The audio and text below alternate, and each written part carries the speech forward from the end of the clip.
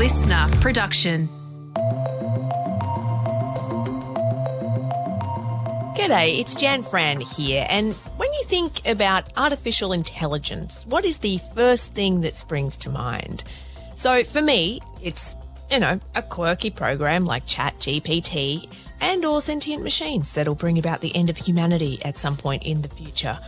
I don't tend to think of AI as something that I can use to get me a day off work each week.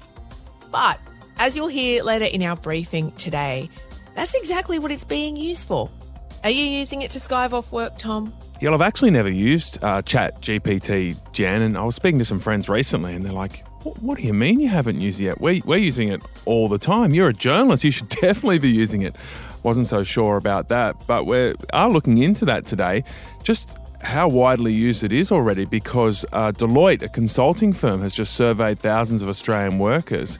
And as you're about to hear, it finds that AI isn't something that's coming in the future. It's already being widely used. A third of workers are already using these technologies. The younger workers under 24 are 3 times more likely to be using them than their peers. So those who are using it daily are saving upwards of 5 hours in their work week. That is our briefing with Katrina Blouse. First, here are today's headlines. It is Wednesday, September 13. Yes, we are kicking off with news about The Voice, and prominent Indigenous Yes campaigner and architect of The Voice, Marcia Langdon, has been forced to defend accusations that she called no voters racist and stupid. So the audio of this has made its way into the Australian newspaper. It's from an event in Bunbury on the weekend in WA. Here is the comment in question. Every time the no case raises one of their arguments, if you start pulling it apart, you get down to base racism. I'm sorry to say it, but that's where it lands. Or just sheer stupidity. Now, Marcia Langdon has come out defending herself, saying that she doesn't believe most Australians are racist, but she said that the No campaign were using racist tactics. So a bit of a different position on the wording and what she actually meant when she said that, Tom. Yeah, and this is controversial because it's been something that the Yes campaigners have been careful to avoid. Calling no voters racist was never going to win them over to the Yes campaign. In fact, probably quite the opposite. People don't like being called racist. And that's not exactly what Marcia Langdon was doing, but I think she might have gone a bit too close to it there. And now the opposition and the Murdoch media have jumped on these comments, and she may have done some harm to the Yes movement that she's worked so hard on. There's also been another interesting story, this time from the other side of the referendum campaign. So a script has leaked from a training session held by Fair Australia, who are training volunteers on the No campaign. And the script shows that the volunteers were told to refrain from saying they were part of the No campaign, as it would scare people and throw them. And then the script encourages them to say that those who designed The Voice are campaigning to abolish Australia Day and want to use The Voice to push for compensation and reparations through a treaty. And it described Victoria as a Dan Andrews concentration camp. So, yeah, very interesting there too, Jan. Yeah, just I think both sides have accused each other of misinformation and of taking people out of context, which is unfortunately something that we've seen happen in the last few months. And given that the referendum is coming up October 14, something that we will, I hope not, but I suspect that we will keep seeing in the coming weeks as well. And there are over 10,000 people missing, feared dead, in the Libyan flood, where 2 dams burst in the city of Derna. At least 1,300 victims have been identified and buried, but hundreds more have been piling up in cemeteries, and survivors haven't been able to identify them. So as well as the 10,000 plus missing, tens of thousands have been displaced from their homes with no prospect of going back. Yeah, this is a situation where engineers have been warning for some time about the risk of dams bursting and saying that there needs to be an urgent effort to strengthen them. So seeing this, I can only imagine, would be very galling. It also comes just a few days after the earthquake in Morocco, also in that part of the world there in North Africa, where almost 3,000 people are dead. And over to the United States, where there has been an impeachment inquiry launched into not Trump this time, but Joe Biden. So the Republican US House of Reps Speaker Kevin McCarthy has launched the inquiry. He says it will look into whether Joe Biden profited from his son Hunter's business dealings. Not looking likely to get up, though. The House of Representatives in the US, where it has to be passed, is finely balanced. But in the Senate, this would have to go past a 2/3 majority, a supermajority. So that's very unlikely. But if it got through the House, that's still quite bad. That's what happened to Donald Trump with his 2 impeachments. They were passed in the House of Reps, but were voted down in the Senate. So clearly this is going to create more drama, if that were possible, heading into next year's presidential election campaign. Yeah, well, that's one of the arguments of Biden's team. They've called it extreme politics at its worst. And they say that the Republican Party has been investigating Biden for months and are yet to present strong evidence of any corruption. I suppose if they launched an impeachment hearing and they've got the evidence, you'd expect to see it in the next few weeks and months, so stand by. All right. Right after this message, Katrina Blowers will be with you looking at how ubiquitous AI technology already is in the workplace.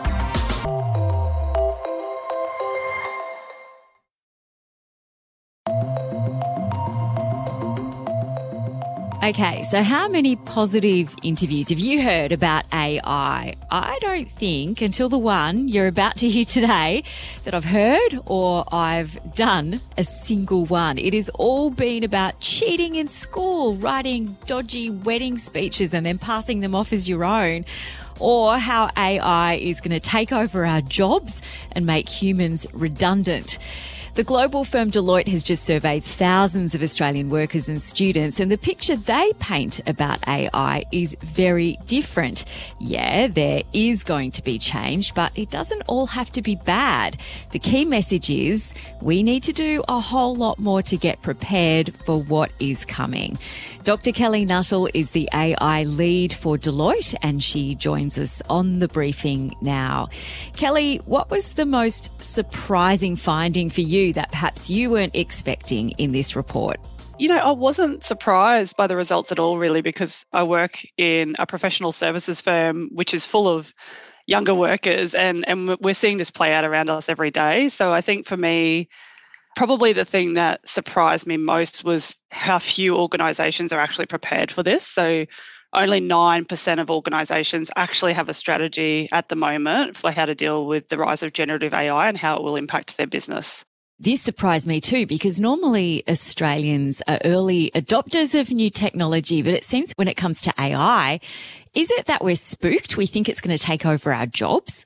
The one thing I notice when I go and talk to organisations is there's still a lot of senior leaders in businesses who really just don't understand what this technology is. And when you look at the university courses that were taught even 2-3 years ago, no one was talking about AI as part of business. And so the world has changed very quickly, but the younger workforce coming through, you know, they're digital natives, they've grown up in the era of the smartphone, they're naturally curious with technology, and so it's no surprise that they're adopting this. You know, it's 58% of students using these technologies, and they're not just using them to write essays, which everyone's, you know, controversially talking about. They're using them to learn, to make sense of content, to coach them on their writing style for different audiences, to help them brainstorm new ideas, and these are great skills preparing them for the workforce. And we see the same trend happening in the younger workforce already. So similarly, a third of workers are already using these technologies. The younger workers under 24 are 3 times more likely to be using them than their peers. So those who are using it daily are saving upwards of 5 hours in their work week, which is, you know, quite significant. Yeah, you just mentioned then the ways in which students are using it. I think, you know, when people talk about students using it, they normally think that they're using it to cheat. But what are the younger members of the workforce using it for? And many of them are using it without their bosses potentially even knowing that they're doing it. Yeah, look, that is an alarming stat for me as someone who works with organisations every day to get value out of artificial intelligence technologies. The fact that almost 70% of employees aren't telling their organisation about the use of these AI tools. We we simply won't be able to unlock the productivity promise of these tools if we don't redesign the way we work and support younger workers to use them, but all workers to use them. You need to have clear guidelines for usage and a strategy for how you want to adopt them. But we have to have also a culture of experimentation, testing, learning to work in new ways and welcome ideas from the younger workers that this comes so naturally to and who are already on that journey. So they're using it for things like, meeting agenda shaping, for developing PowerPoint presentations, for coaching them on, how to write an executive level pitch to someone who's quite senior in the organisation and is time poor, to check grammar, to, all of the things that we kind of use. And I think, where we see the technology going, and Microsoft is a great example of that with their Copilot offering, it's just going to end up being embedded into the tools we use every day. So Microsoft Copilot's coming to a lot of organisations soon. It uses generative AI in Excel, in PowerPoint, in Word, and people won't think of them as AI tools. They'll just help us while we're using those existing tools in the same way like Spellcheck did. Yeah, well, you mentioned earlier that there are some Australian companies, a small number, who are on the front foot with this. Are they in a particular sector? Are they more likely to be companies with young leaders, for example? I think they have a leadership style that is more forward-looking around where the world is going, and in terms of they can see that AI is going to be the next general purpose technology in the same way that the internet changed the way business ran. AI is going to do the same, and this is very much AI's moment to, it's at the top of the hype cycle at the moment, which means it is going to go through a kind of trough of disillusionment in the next kind of year or so. But in general, I think leaders who see that this is part of the future will come through that. They can see the value and they're investing early in it, because it's not just about productivity. It's also around using these technologies to deliver new products and services for your customers that have never existed before, to have competitive advantage over your, competitor set. It's not in any particular sector to your question. It's more, I would say, a visionary type of leader that has a level of tech fluency and understands that technology like AI is going to be part of business, and there's no going back on it. The genie is definitely out of the bottle. Now, in your report, you mentioned that there were some particular industries that were going to be particularly affected by the rise of AI, things like media and financial services. Can you talk to us a bit about that? Yeah, so obviously I'm interested in the media part. Yeah, no doubt. And look, I think the thing is, disruption is a word that is quite emotive, but it's also, to me, a huge opportunity. And so why we say they're going to have imminent disruption is because these are the sectors that have a high potential for AI to be applied across the type of work that they do. And they also have a really high proportion of younger workforce. So the workers coming through in next year's grad cohorts and the grad cohort after that and the grad cohort after that, they're all going to be wanting to use these technologies. And there's going to be a myriad of opportunities for them to actually apply it to the type of work. So if you think about where they are, financial services, education, professional services, ICT and media, wholesale trade, these are the sectors that have a lot of knowledge work and a lot of content creation. And so generative AI is a great fit for those tasks. And you've got a workforce coming through that really wants to work in smarter ways. So when you say disruption, what do you mean by that exactly? I know that, when we're talking about things like financial services, or even a friend of mine is a dietitian, and her concern is that people can just plug in, this is my weight, this is what I do every week, this is what I want a meal plan, and she feels like AI can replace her. But is that what we're talking about? I think there's a part of that, but there's still a role for the human in all of this. And I think that's the really important lesson here, is that AI is 100% confident, but not always 100% right. And so, could I use it to draft a dietitian plan? Absolutely. Can I actually vet that it's good as a non-dietitian? Probably not. And I think this is where uni students have gone wrong, using it without being able to kind of vet the content and whether it's accurate or not. So we see humans in the loop still being so critical, and the role of the human expert to actually verify models is really, really important in the world of AI. And so your friend should absolutely, maybe make her job easier and more streamlined by using these as a first pass, but then they still have to be verified for her. So it's doing a lot of the heavy lifting for what might have taken a couple of hours to draft a plan, that can be now done in minutes, but she still has to verify.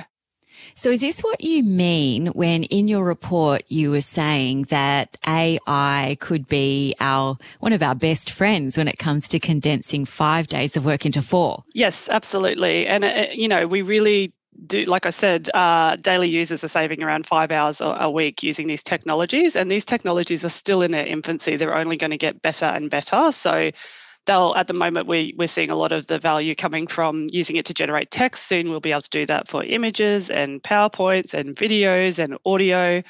And that really, I guess, is exciting to us for a few reasons. It means that we can look to a younger workforce to drive new ways of working that are far more productive. So getting the younger workforce to help us build new tools that help all workers. But we also know that it offers employees a really attractive proposition, and being able to join an organisation that can deliver on that promise of working smarter and not harder. We all know how challenging it is to hire top talent these days. And so the 4-day work week is definitely in sight, but organisations have to have a strategy for the AI, right? And to embrace AI technologies and see it as a tool in their business moving forward. And, if your workforce is ready and there's value in it, but you have no strategy in place to unlock that value, that's a problem. That's a disruptive force. So where does Australia need to get up to speed here? What have you seen other countries doing better, or organisations in other countries doing better? Look, I think we see it here too. There's pockets of awesomeness, right? And I think that the key thing is, first of all, having leadership buy-in and support. And that starts with educating leaders of business around what is this technology and how does it deliver value to your business in terms of your strategy that you're trying to deliver? Like, how can AI help you as a tool to execute on that? Second thing is setting up a culture of experimentation. So the organisations that are doing this well, they'll understand what their big strategic objectives are, whether it's, improving customer experience or being more efficient or new kind of ways of delivering interesting and exciting content. Like, these are all goals, but then they're going to the younger workers and saying, this is what we're trying to achieve. How can this technology help us? And if you've got the idea, can we help pilot it and experiment with it? So they're setting strategic goals, but then they're letting anyone in the organisation come up with ideas using these technologies of how to solve those problems. And so it's kind of then focusing on harnessing the innovation across the whole workforce, but doing it in a structured way that aligns to strategic priorities, as opposed to kind of having 1,000 flowers blooming that nobody knows about, that's not particularly linked to value for the organisation, that doesn't reinvent work or the way that people work around it. That's a bad outcome. Where you're taking a much more structured approach to experimenting, we're seeing a lot more value quickly. You know what? This is the first interview I've ever done about AI. That makes me feel excited about it. Oh, that's exciting. Well done.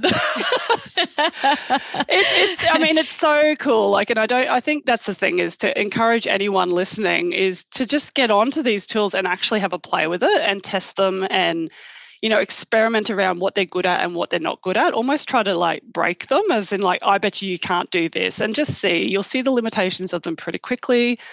But you'll see the huge potential that they have in terms of just being able to make our jobs way more easy. And I kind of think about it at the end of the day, it's like these technologies can almost take the robot out of the human and help us do the things we love about our work, not just do the robotic, mundane, repetitive stuff, staring at the blank page, hoping how I've got to get started on this thing. I can now use an AI, to help me do that. And I think that's super cool. And I think at the end of the day, how cool is it that our kids will never, ever have to look at a blank page and think, oh, I've just got to start this thing.